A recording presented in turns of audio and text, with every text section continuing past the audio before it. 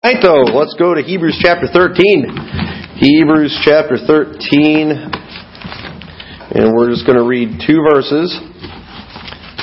Hebrews chapter 13, verse 1 and 2. Try and think of what to preach on the last Sunday night of the year. Last Sunday night of the year, I kind of want to just challenge us a little bit and maybe exhort, this is a message of exhortation, I think. And kind of, I don't want to pat you on the back too much because I don't want to butter you up too much and then you all get lazy and think everything's good, But at the same time, I think we've done some good stuff this year, but I think we need to keep going, keep moving forward and do even better next year. So what I guess I want to do tonight, I want to kind of, acknowledge, some good stuff that I've seen, with the hopes that maybe you will continue on with this and maybe even double down on it. And so it says in Hebrews chapter 13 verse 1, let brotherly love continue. Be not forgetful to entertain strangers, for thereby some have entertained angels unawares. So right here it's just kind of random, it's short, but Hebrews, whenever I read it, I'm always thinking, man, it's got to be Paul that wrote Hebrews. And I don't know that for sure. We talked about it when we studied through Hebrews, but the last chapter of many of Paul's writings, when it gets to the last chapter, there's a lot of just random things that are thrown in there. He just kind of gives them all these little exhortations. Hey, greet this person. Hey, send this person to me. A lot of instructions like that. And the same thing happens here in Hebrews. He's kind of throwing some things, and then in two verses, he gives them a couple of just quick instructions. He says, hey, let brotherly love continue. Be not forgetful to entertain strangers, for thereby some have entertained angels unaware. And what I want to challenge you all to do tonight is let brotherly love continue. I believe that one of the good things about our church, one of the pluses around here, is I think we're pretty friendly. It seems like, and man, sometimes pastors can be oblivious to stuff going on, and I hope I'm not. I hope I'm not just in the dark and y'all are thinking, man, this guy is blind and has no clue what's going on. But it seems like we get along pretty good around here. I haven't noticed a lot of fighting. I haven't really noticed a negative spirit, and maybe I'm oblivious. But I hope not. I think you can kind of tell when stuff's going on, can't you? I mean, let's just admit it. Husbands and wives, if they've just had a knockdown drag out on the way to church, you can tell sometimes, and it's you try to ignore it and act like you're not noticing it. And I know that nobody in here has ever had that problem before, but at the same time, when there's fighting going on in the church, people pick up on it. Okay? And if you have a problem with somebody in the church, you can say I'm keeping it to myself, but the truth is nobody keeps it to themselves. People can tell, the person you're mad at can tell, other people can tell, and it really just creates a hostile environment. And the last place we should have a hostile environment is in the church, for sure. And he tells them here in Hebrews, hey, let brotherly love continue. So they're obviously doing pretty good at it here, and he's telling them to continue on in it. And I believe that one of the ways that we can have a better year this year than last year is continue in brotherly love. You know what? This year, I believe, you ought to just make it a point, hey, I'm going to be a friendly person. I'm going to be friendly to other people at the church. I'm going to make coming to church a better experience for somebody else. And there's many ways you can do that. I mean, just your attendance makes the service better for everybody else. It makes it better for the preacher. Okay? I'm just going to admit something to y'all here. Standing in front of you tonight is a human being. Okay? A man of like passions as all of you. And you know what? While I'm encouraged when we have a good crowd and everybody shows up, I get discouraged sometimes when it's the other way. And people don't show up, and especially when you don't know why, and you're wondering what's going on. And did I make them mad with last week's message? I was kind of rough last week, Are they going to come back? The devil, he'll throw that stuff at you, and you being absent sometimes, it might affect me. Okay, I try to just let it roll off, and I think I do pretty good. But at the same time, I'm just going to admit it. I'm not going to act like Superman up here. But if y'all just are having a bad day and you don't feel like coming, well, you know what? It might end up affecting me negatively. And if I'm affected negatively, it's going to probably come across in my preaching. I've got a message on letting brotherly love continue, but you know what? I'm ticked off because of somebody not being at church today, and so I just let everybody that is there have it about church attendance. You ought to be in the house of God, bless God. What's wrong with you, you dirty, rotten backslider? And and preachers do that sometimes, and it's funny. They beat the people up that are there and that are doing it. And it's like, the people that need to hear it aren't there. And so, give them a break. But you know what the problem with that preacher is? He's a human, all right? The people got him in a bad mood, and it came out in his preaching. And your attendance helps with that. Participation, being encouraging, paying attention, not leaving to go to the bathroom every 5 minutes during a service. Things like that help the service. It helps me. It helps me keep focused. Okay, I'm nosy like anybody else too. If all of a sudden people get up and are leaving, I'm like, what's going on? If you answer your phone and leave during the middle of the service,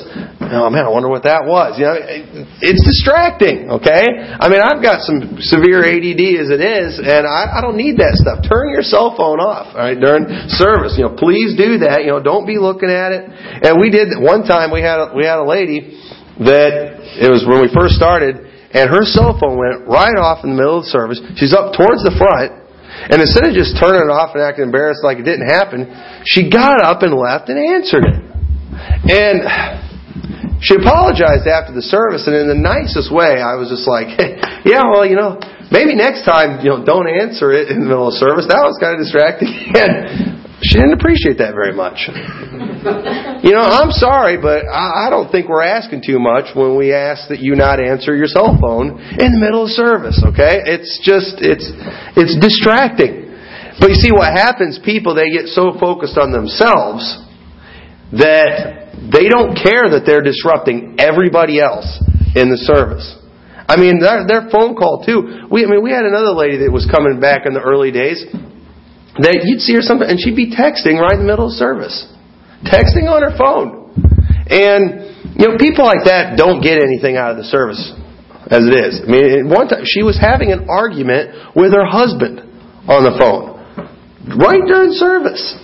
Okay? You don't do that. Okay? That's thinking of yourself. That's not thinking of everybody else. And so many people today, when they come to church, it's with a very self-centered attitude. And when you have that self-centered attitude, it can kind of spread. And the Bible says, let brotherly love continue. Be thinking about other people. How can I make this church experience better for everybody else? How can I help the pastor? How can I help, other members in the church? How can, just little things, okay? You can make the usher's day a little better just by putting something in the offering. No usher wants to get up there and just walk back and nobody even put anything in the plate. Alright? Help him out. Make him feel like he's accomplishing something and doing something, and give him a whole bunch of money he's got to carry back so he feels like he's accomplishing something. Just your participation, paying attention. If somebody's singing a special or playing an instrument, just complimenting them. Okay? No, they're not looking for the compliments. I know they're trying to glorify God, but at the same time, acknowledging what people are doing. Let them know that you pay attention, that you appreciate what they're doing. That kind of thing is so important, and many people are just completely oblivious to that because they're only thinking about themselves, and those people aren't going to be continuing in brotherly love. They're too consumed with loving themselves. And go to Psalms 133. I want to show you something there. See, and this brotherly love thing. Okay, this is a very important thing in church. And this might sound weird, coming from a fundamental Baptist preacher that's always, preaching against everything. But at the same time, I mean this. It says in Psalms 133:1, "Behold, how good and how pleasant it is for brethren to dwell together in unity. It is like the precious ointment upon the head that ran down upon the beard, even Aaron's beard that went down to the skirts of his garments, as the dew of Hermon and as the dew that descended upon the mountains of Zion. For there the Lord commanded the blessing, even life forevermore." It is a good and pleasant thing for brethren to dwell together in unity. Okay, and listen, unity is an attractive thing for everyone. Okay, When people come into the church, it is encouraging to them, it's refreshing, it's a blessing to them when they see a unified church. When they see people who are getting along. When they see people that love each other. People want that kind of thing. You know how many people today, there are a lot of people out there like this that literally do not have any friends. They don't have friends. And many of the people that do have friends, all their friends are on the internet. They think because they've got friends on Facebook. That's not real friends, folks, okay? I'm just going to tell you right now, those are not real friends. They're not there for you. Having people present, people with you, people that know who you are, people that know your name, people that know when it's your birthday, people that are concerned when you're sick. Everybody wants that, and everybody needs that. But you know what? Most people, they don't know where to find that. And church should be the place where to find that. But many people have tried church and people didn't give a rip about them there. Nobody paid a bit of attention to them. And we ought to do what we can to get to know people. And when they see that unity, when they see that love, it is refreshing. They want to be a part of it. Okay, and listen, we see unity here. And many times all of a sudden we start thinking about, the things that we disagree with. Most of the people that are going to come to this church, that visit, are probably not going to be of the Baptist persuasion, especially if they're people that we reached out knocking doors, passing out flyers. A vast majority of this community is not Baptist. And do you think they're all going to agree with everything we do here? Okay? So should we run them out? No. Okay, listen. Most of these people, I'm just going to tell you right now, while they might, even if they are from a Catholic church, a Methodist church, whatever it is, most people today, when it comes to their religion, are not real strong on what they believe. They're not real firm on it. They might come from a church that uses perverted Bibles. They might come from a church that's wrong on salvation. But listen, most people are not real strong on their convictions. And if they come to a church where they see people that love each other, see a place where there's unity, they're going to want to be a part of it. And you know what? I don't think it's going to be hard to win those people over. It's not as hard to win people over as you think. But if we're mean to them, if we act like we're better than them, they're not going to hang around. It's just not going to happen. And so if we can have that united spirit, especially when we're not all exactly alike. We've got people here that have, of all different spiritual ages, from a lot of different backgrounds, and I'm thankful for that. But if we all acted exactly alike, looked exactly alike, people are going to figure out real quick, I'm probably not going to fit in around here.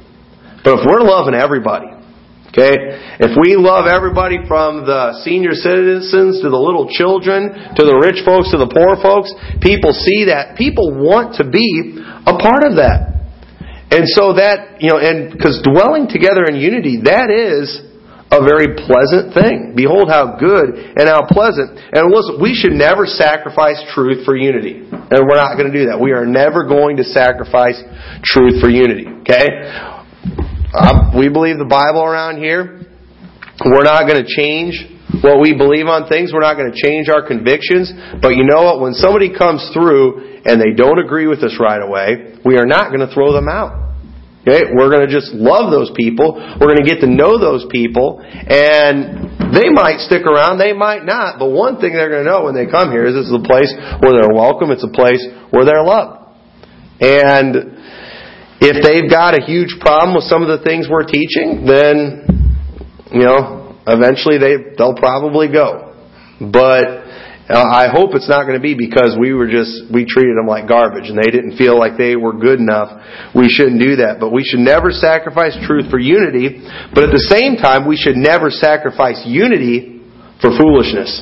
Okay, go to 1 Timothy chapter 1. 1 Timothy chapter 1. I want to show you something in here. I think because like I said, I believe on standing strong. I believe on sticking to the Scriptures, fighting the good fight, all that stuff. But at the same time, we can get ridiculous sometimes and end up getting ourselves in trouble and really hurting the spirit of the church.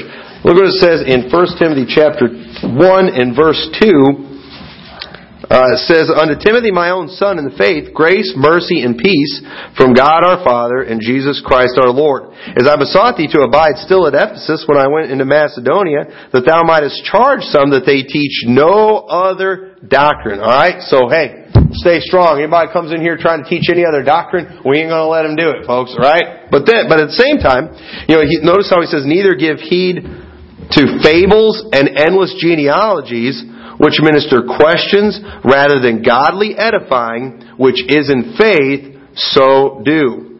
Now the end of the commandment is charity out of a pure heart and of good conscience and of faith unfeigned, from which some having swerved have turned aside unto vain jangling." Okay, and vain jangling. You don't hear that term very much, but it basically just means random talk or babble. Okay? And listen, okay, he said, don't let anybody teach any other doctrine. And he's talking, and a lot of times when we think about this, we think about people coming in and bringing in other doctrines. We think about other people coming in and bringing in the vain jangling, asking weird questions, things that just aren't important and don't matter. But you know what I've noticed most of the time when there's a problem with the vain jangling, okay, it's not with the new people that come. It's with the people that have been around for a long time. We get all caught up in some weird thing.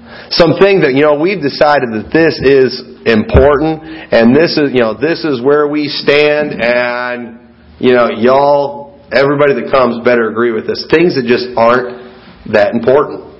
And many times it's not the, outsiders that do this. It's the people that have been around for a long time, the members, the established folks, even the pastor. And we got to make sure that, we don't, that we pick our battles, alright? If somebody wants to come in here and, try bringing in other Bibles, that's a good battle. I think we need to fight that one. We're not going to do that. I think we need to keep, I believe we need to have good music in the church.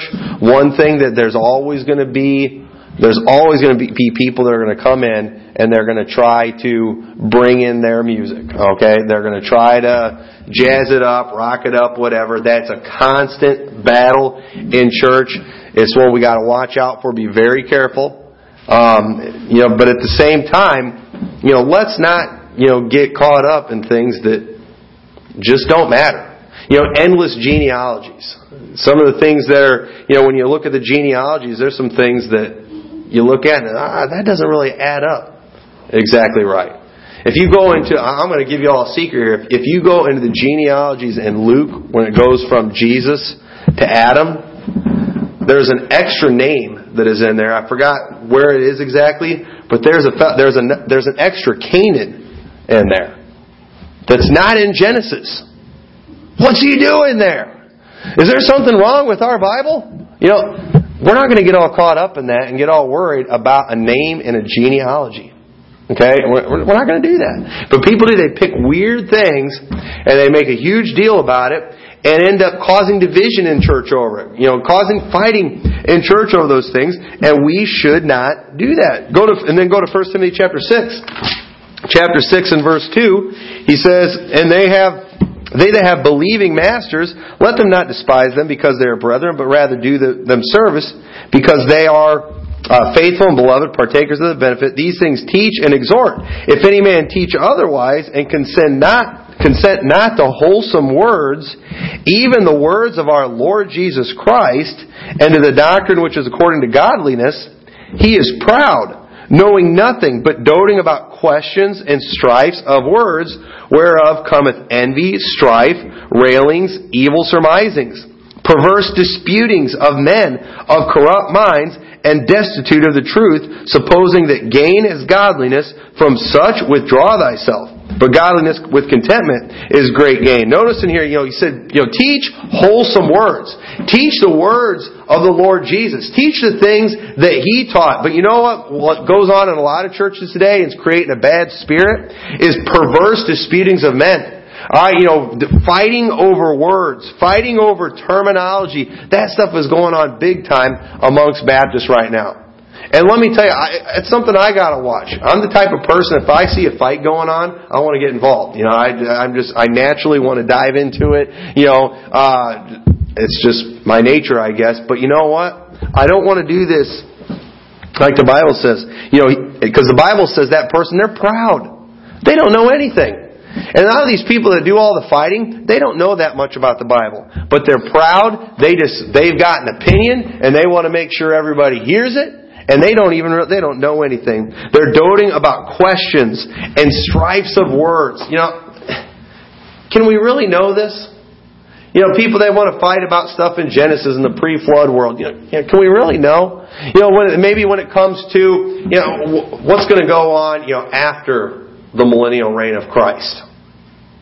I don't know. What else going to happen? But we can all start assuming and we can guess and just fighting over those things. Well, I agree with the Mormons. I think we're all going to get our own personal planet that we get to inhabit and have. And we don't know. We're not going to get all caught up in stuff that the Bible doesn't say anything about, or says almost very little about. Let's stick to the things that we know. The words of our Lord Jesus. And if we want to, amongst ourselves, have deeper discussions on some of these things, I think it's okay. I think it's okay to talk about that stuff. I love talking about the pre-flood world. I love talking about the end times. I love talking about, angels and demons and the spirit world. I like talking about all that stuff. But at the same time, we definitely don't need to be doing any fighting over that kind of stuff. We don't need to be making it a focal point around here to the point where we just can't get along because, we're arguing about things we can't know. Well, I've decided that we believe around here the rapture is going to come, in 2018. I just picked a random year, and we're going to, start causing trouble in the church over a date. We can't know that. We can't know for sure. There's just some things we can't know for sure, and those are the things people want to argue about and talk about. And a lot of that's vain jangling. We're not going to do that, and we're especially not going to run people off because of that. So let's just continue in brotherly love. That's what Bible wants. Wholesome words. Let's teach things that edify, that encourage people, that motivate people. We're going to preach against sin. We're not going to stop doing that. We've been commanded to do that. We've been commanded to reprove and to rebuke, but we've also been commanded to exhort. And so, try to motivate people. And so, we ought to have this attitude of being ready to reconcile and edify those that need it. Go to 2 Corinthians chapter 5, in verse 18. It says, "And all things are of God, who hath reconciled us to Himself by Jesus Christ, and hath given to us the ministry of reconciliation. To wit, that God was in Christ, reconciling the world unto Himself, not imputing their trespasses unto them, and committed unto us the word of reconciliation." Now, we ought to get so excited about this verse, okay? He says, God did not impute their trespasses unto them. In other words, God didn't give them what they deserved, and He gave us the ministry of reconciliations. He says in the next verse that we are ambassadors for Him. Okay? And then in verse 21, "For He hath made Him to be sin for us, who knew no sin, that we may be made the righteousness of God in Him." Okay? It is our job. We have been given the ministry of reconciliation. We don't have to give people what they deserve. And one of the biggest things that starts causing friction in churches and starts causing fighting and problems is somebody does something to somebody in the church, and that person's got to pay. I mean, look what that person did. We've got to make this right. That person needs to be brought before the church. Everybody needs to know what they did, and we've just got to let them have it. We got to tell them they got to get it right. They got to do whatever. We're going to throw them out. We're always anxious to impute people's sins to them, aren't we? When Jesus didn't do that to us, and He's given us that ministry. It's our responsibility to do that same thing. And unfortunately today, it is many Christian people, when it comes especially to the lost world, okay, you see those people that are living wicked, sometimes we get to the point that we're just like, you know what? Let them go to hell. That's how we are. You know what? Just let them. They deserve it. They're done. Yeah, I knocked on their door and they cussed me out. Well, how about that ministry of reconciliation? How about asking out, Lord, don't give them what they deserve. they deserve for a tornado to come and take their house out, out with them in it. But, no, we don't pray that. We pray that the Lord will forgive them, pray that, the Holy Spirit will convict them and speak to their heart. That ought to be the attitude that we have. And unfortunately, there's a lot of churches out there that have been about the same size for years and never reaching anybody, never growing. You know why? Because everybody that's in that church is mad at everybody else in town. I mean, they've got so many vendettas against everybody. They're mad at everybody that's left their church. They're mad at everybody that's never come to their church. And then somebody actually does visit that church and they go walking into that freezer. I mean, it's cold in that place. I mean, they can just feel the tension. They feel the bitterness. They feel the anger. Nobody wants to go there. Nobody wants to be a part of that. But that place where there's that brotherly love, that place where people are dwelling together in unity, people love that. They want to be a part of that. And we will more likely bring people to the truth by having a unified spirit, having a loving attitude, than by us just screaming in their face about every little thing. Somebody comes walking in here and for the first time and they're carrying an NIV Bible. I'm not going to knock it out of their hand and, here's a King James Bible. What's wrong with you? Okay, I had a preacher one time. We went to church. He was just like, hey, how you doing? Good to have you. It's like, did you bring your NIV Bible with you today? He was kind of set me up, and I was just like, no, I brought a King James. He's like, that's good. And just kind of, and he probably could tell I was a King James guy anyway. But sometimes, boy. I've heard some stories about people that have walked into churches and where they didn't fit in. And listen, if we're out knocking doors, if we're out soul winning, if we're out inviting people, most visitors, they're not going to fit in right away, are they? It's not going to happen. But we've got to make them at least feel like they're loved and they're important. And eventually, if what we're doing is right, as they grow in Christ, they're going to fit in real quick. And so, we need to help them do it. So, not only do we need to continue in brotherly love, but notice what it says in verse 2. It says, and forget not to entertain strangers. Okay? Entertaining strangers. What does that mean exactly? I was reading some commentary on that verse, and it was saying, I'd never thought about this before, but when it says some have entertained angels unawares, it said in the commentary that was referring to Abraham and Lot. Remember the story where Abraham saw outside his tent and he saw three men standing? And we believe that one of them was actually God in human form. It was actually Jesus Christ. And he had two men with him. And what did he start doing? He started serving them. He started getting something for them to eat. He fed them. He was entertaining these people. He was taking care of them. Turns out this is the Lord and a couple of His angels. And they remember Lot. When the angels, after that, they looked towards Sodom, and those two men went there to Sodom, and it turns out they're angels, and they go and they meet Lot, and he brings them into his house. I don't know if he knew they were angels right away. And according to that commentary, it was saying that's what I was talking about. I was talking about Abraham and Lot. Interesting thought. But at the same time, the Bible's not saying here that we need to do this because we don't want to miss an opportunity to minister to angels. Okay? He's telling us this because we need to, minister to other people. We need to minister to strangers. Many times when the Bible talks about strangers, it's talking about foreigners. Okay?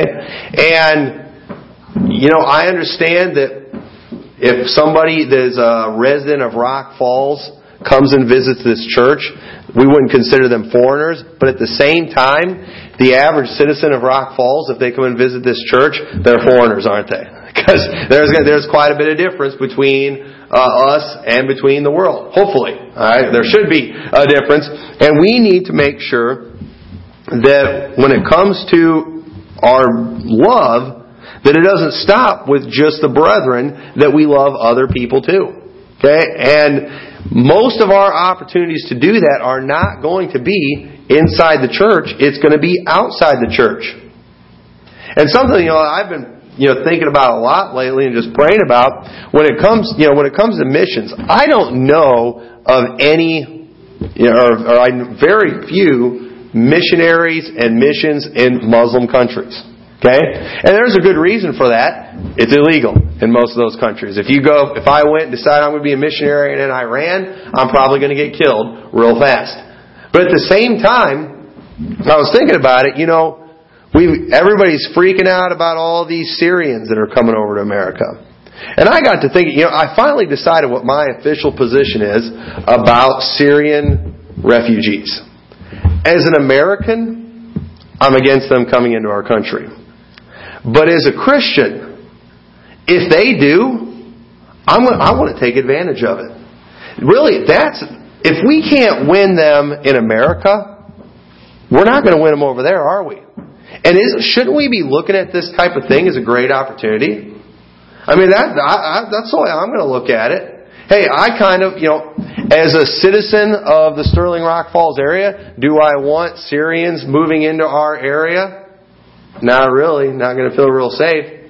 But as a Christian, if they do, I want to try to see if I can't be a blessing to some of those people. I'm going to see if I can't try to get to know them. See if I can't maybe just show them some love and maybe win them to Christ. Can you imagine that?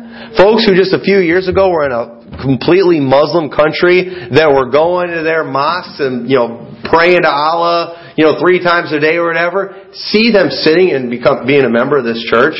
To see them get baptized. I think we ought to be looking at these type of things as opportunities, shouldn't we? And unfortunately, we get so comfortable with our own little groups sometimes, we forget that there's all kinds of people out there that, if they get saved, could be one of us so fast. And it doesn't matter where they're from. It doesn't matter what their background is. I mean, Jesus Christ saves them. He can change their life. And I would love to see that. And maybe some of those people, they could go back to those countries and end up being a witness in those countries. I can't do that. I will never be able to go to a place like Syria and spread the gospel and win anybody. But you know what? If one of them come here, I could win them, and they could go back and spread the gospel. I mean, we don't look at people as opportunities. Now, we do sometimes in a selfish way.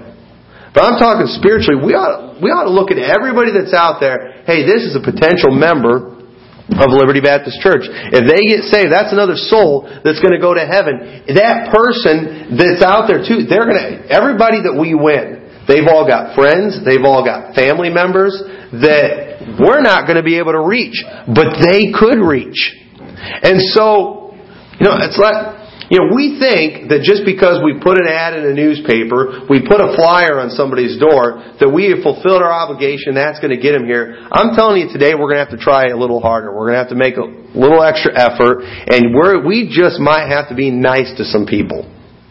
We just might have to, invite somebody over. You might have to bake somebody a pie or a cake. You might have to, grill, when you're grilling, invite them to come over and eat with you.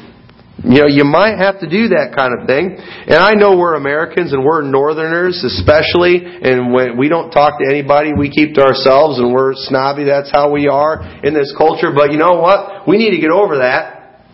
And I think we need to start entertaining strangers. Not because we think they might be angels, but because we think, you know what, that could be another brother in Christ before long. That could be another member of Liberty Baptist Church. That person could be a missionary to another country. You see that Muslim person, they're dressed up like that. Okay? Don't go taking pictures and spying on them because you think they might be terrorists and stuff. That stuff drives them nuts, alright? I understand as American we got to do that kind of thing, but as Christians, okay, why don't we just depend on God to protect us? And why don't we love those people and try to, be a help and a blessing? If they're moving next door to you, go offer to help them move. Now, I know you're going to be scared to death, okay? But at the same time, they're going to be a lot less likely to blow you up if you've been nice to them, you've helped them move, and you've been good to them. Just do things for them. Let everybody else, do all the other stuff and, throw a big fit. Be hospitable. Invite invite people over to your house. Be gracious. Colossians chapter 4, verse 5 and 6. I'll read a couple of verses to you there. Be gracious with people. We are not very gracious sometimes. It says, walk in wisdom toward them that are without, redeeming the time. Let your speech be always with grace, seasoned with salt, that ye may know how ye ought to answer every man. Did you see that? Okay, walk in wisdom toward them that are without, towards those on the outside, to the lost people. Be wise on how you approach them. Be wise on how you talk about them. Be strategic. Okay? I'm not talking about being deceptive, but I love what Jesus said. Be wise as serpents and harmless as doves. Okay? Even if you got to trick them into your house, however it is. Okay? Whatever you got to do, you're not hurting them if you're just introducing them to Christ. Okay? That's not going to hurt anybody, so we're allowed to be a little sneaky, alright? You can go ahead and do that. But it says, redeeming the time. We don't have a lot of time. Okay? If there is ever going to be a revival in some of these Muslim countries, I'm telling you right now, we don't have a lot of time. I don't believe there's a lot of time.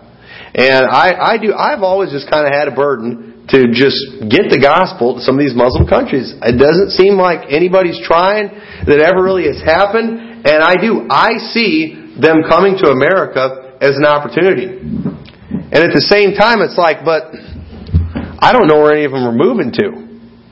And the Lord's got me here in Rock Falls. And I believe, the Lord has given me this burden for a reason. I think we're going to have some show up. I really do.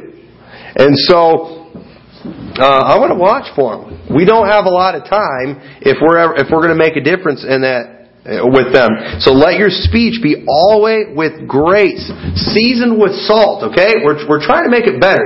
What can you do and say to be better? To be pleasing. Whatever. How much of a blessing it is to people. I've seen this before. When they're from another country, even if you just greet them in their native tongue, they appreciate that. I remember I learned, I used to love the German language, and I was always, studying German. I had this language teacher thing on my computer, and I was always practicing with it. I always enjoyed doing that. And it was several years later, but I went to this car dealer, and the salesman that came to help me, man, just thick German accent. Just thick. I was like, "Are you from Germany?" And he's like, "Yeah, I'm from Germany." And then I said, "We get Feldzinen in here." And he got all excited and just starts saying all this stuff, and I'm like, I don't know what you said. I was like, I know what I'm supposed to say, but I know very little response. And I'm like asking him all the questions I know to ask in German. Sind Sie verheiratet? I guess, are you married? Things like that. And then he would get excited and he would answer these long answers. And I know what I just said, but I have no idea what you just said. But man, it really meant a lot. And I talked to this guy for a really long time. And boy, if you have a neighbor, you move and you find out they're from another country, go learn some greetings in their language. Go learn if you're going to make some food for them or whatever, learn how to say, would you like this food, and just take it over there. Maybe they can't communicate with you, but I'm telling you, that kind of thing means a lot to folks. I can't imagine being the person moving to another country where I don't really know anybody and the people don't speak my language. That'd be hard. And if somebody reached out to me like that, just trying to learn a little bit of my language, it'd mean a lot. It would mean a lot to me. And I think we need to have that attitude. So be gracious. Give people give people a second chance. Okay? The world has a lot of problems. Okay? They don't talk very good. They use a lot of foul language. They don't know how to control their temper real well. They're going to mess up a lot. And you know what? Give people a second chance.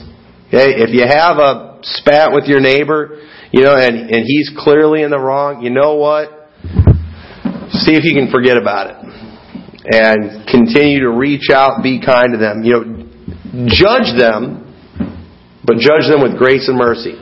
People are so scared of being judged. Don't judge me, don't judge me. But listen, we're all going to judge people. We can't help it. All right? It's like everybody wants us to walk around like zombies and not notice anything. Okay? But listen, If we have some visitors come to this church and their kids are sitting there, a lot of times you can tell those kids have never been to church. Or if they have, it's been a long time. You know what that's called? That's called judging, isn't it? You can tell. We can't help do that. It's like everybody wants us to walk around like zombies and pretend we don't notice anything. But you know what? How about you, when you do judge them, you're going to do it, judge them with grace and mercy. Hey, maybe they've been out for a while. Hey, maybe they've had some bad experiences. Maybe they've never really been taught the truth. You know what? Don't give those people dirty looks when their kids start acting up. Hey, don't do that. Judge them with grace and mercy. Give them another chance. Hey, maybe it's been a while. Maybe the kids are just scared because they don't know anybody. Just be merciful to them. If your neighbor, you have an altercation that doesn't go good, judge him with grace and mercy. Hey, maybe he's struggling financially. Maybe he's having marriage problems. Whatever, and just give him the benefit of the doubt. Be nice, be gracious, and mercy. Just be generous with people. Okay? And not just financially, but just in your kindness and what you'll do for people. Be generous with your time and even be, generous with stuff. So, giving them food, helping them out, just being there for them. You see they're working on something in their yard and they need help, get over there and help them out. So loving strangers. Do not forget that. I think it is key this year. We need to let the brotherly love continue, and we need to love strangers. We need to love those on the outside, those who are without. Try to be a blessing. Try to make a difference. And at the same time, while we're doing these things, while we're focusing on these things, we can never, ever forget who it is that we're really trying to please. Okay? Because didn't Jesus tell us to do this kind of thing? Didn't He tell us that when we do things for others, we're doing it for Him? See, this isn't so much about pleasing our neighbor, because most of the time, you're not going to want to please your neighbor. Okay? Most of the time, whenever we hear about the next terrorist thing that happens, if we've got Muslim neighbors, we're not going to want to be nice to them. Okay? But if we're trying to please God, we will. Okay? Hopefully you're not going to get mad at God. You're not going to be ugly with Him. And so you're going to try to be a blessing. And so when you realize you're doing it for Christ, you're not going to notice other people's faults. He said to do these things for other people. So who cares if they have some faults?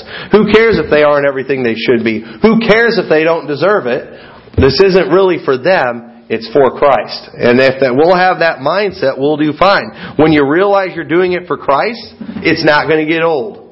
Okay? Most people, one of the reasons they get stagnant in church, they get bitter about things in church, it gets old. You know why? Because they're not doing it for God. They're not coming to church for God anymore. It's for everybody else. And you know what? These people are ungrateful. These people don't care. They don't appreciate what I do. Hey, if you're doing it for Christ, it never gets old. At least it shouldn't. When you realize you're doing it for Christ, you'll never see it as being in vain.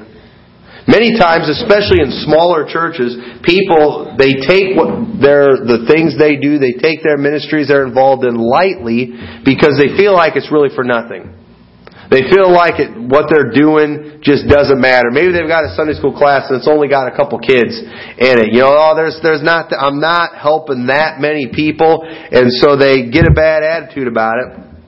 But when you realize you're doing it for Christ, it's not going to bother you. One thing that was kind of weird for me when I started the church here, for that first year that we were here, the whole church, it was smaller than my Sunday school classroom, my Sunday school class at my old church. I mean, the people that I was preached to every week was smaller than the choir that I directed over there. And there were times it's like, Lord, why did you have me do this? I don't feel like I'm doing as much, even though I felt like I was working a whole lot harder than I ever was. Started to feel like, I'm not having much of an impact. But when I realized, hey, I'm doing this for the Lord. We're reaching new people. When you realize you're doing things for the Lord, nothing is in vain. 1 Corinthians 15:58, therefore, my beloved brethren, be ye steadfast and unmovable, always abounding in the work of the Lord, for as much as ye know that your labor is not in vain in the Lord. Did you hear that? Your labor is not in vain in the Lord. Who cares if 2 people show up that I preach to? You know what? That work I did in that sermon, it wasn't in vain. It wasn't for anything because it was for the Lord. Your labor is not in vain in the Lord. If you're working in the nursery and there's only 1 kid in there, hey, your labor is not in vain. If it's for the Lord, there is nothing that you do that is for nothing.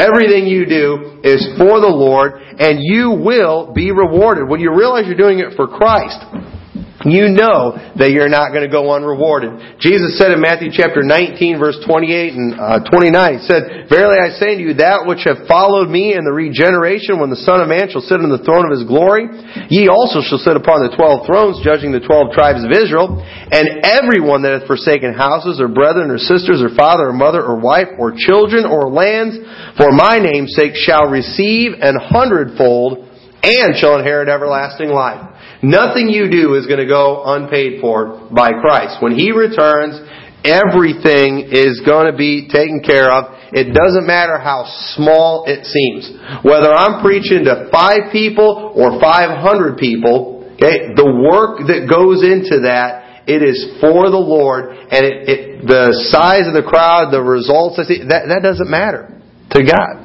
It's all going to be rewarded the same. And sometimes the devil convinces people, because their ministry is small, that it's not important. He'll get them focused on all the work that they're doing.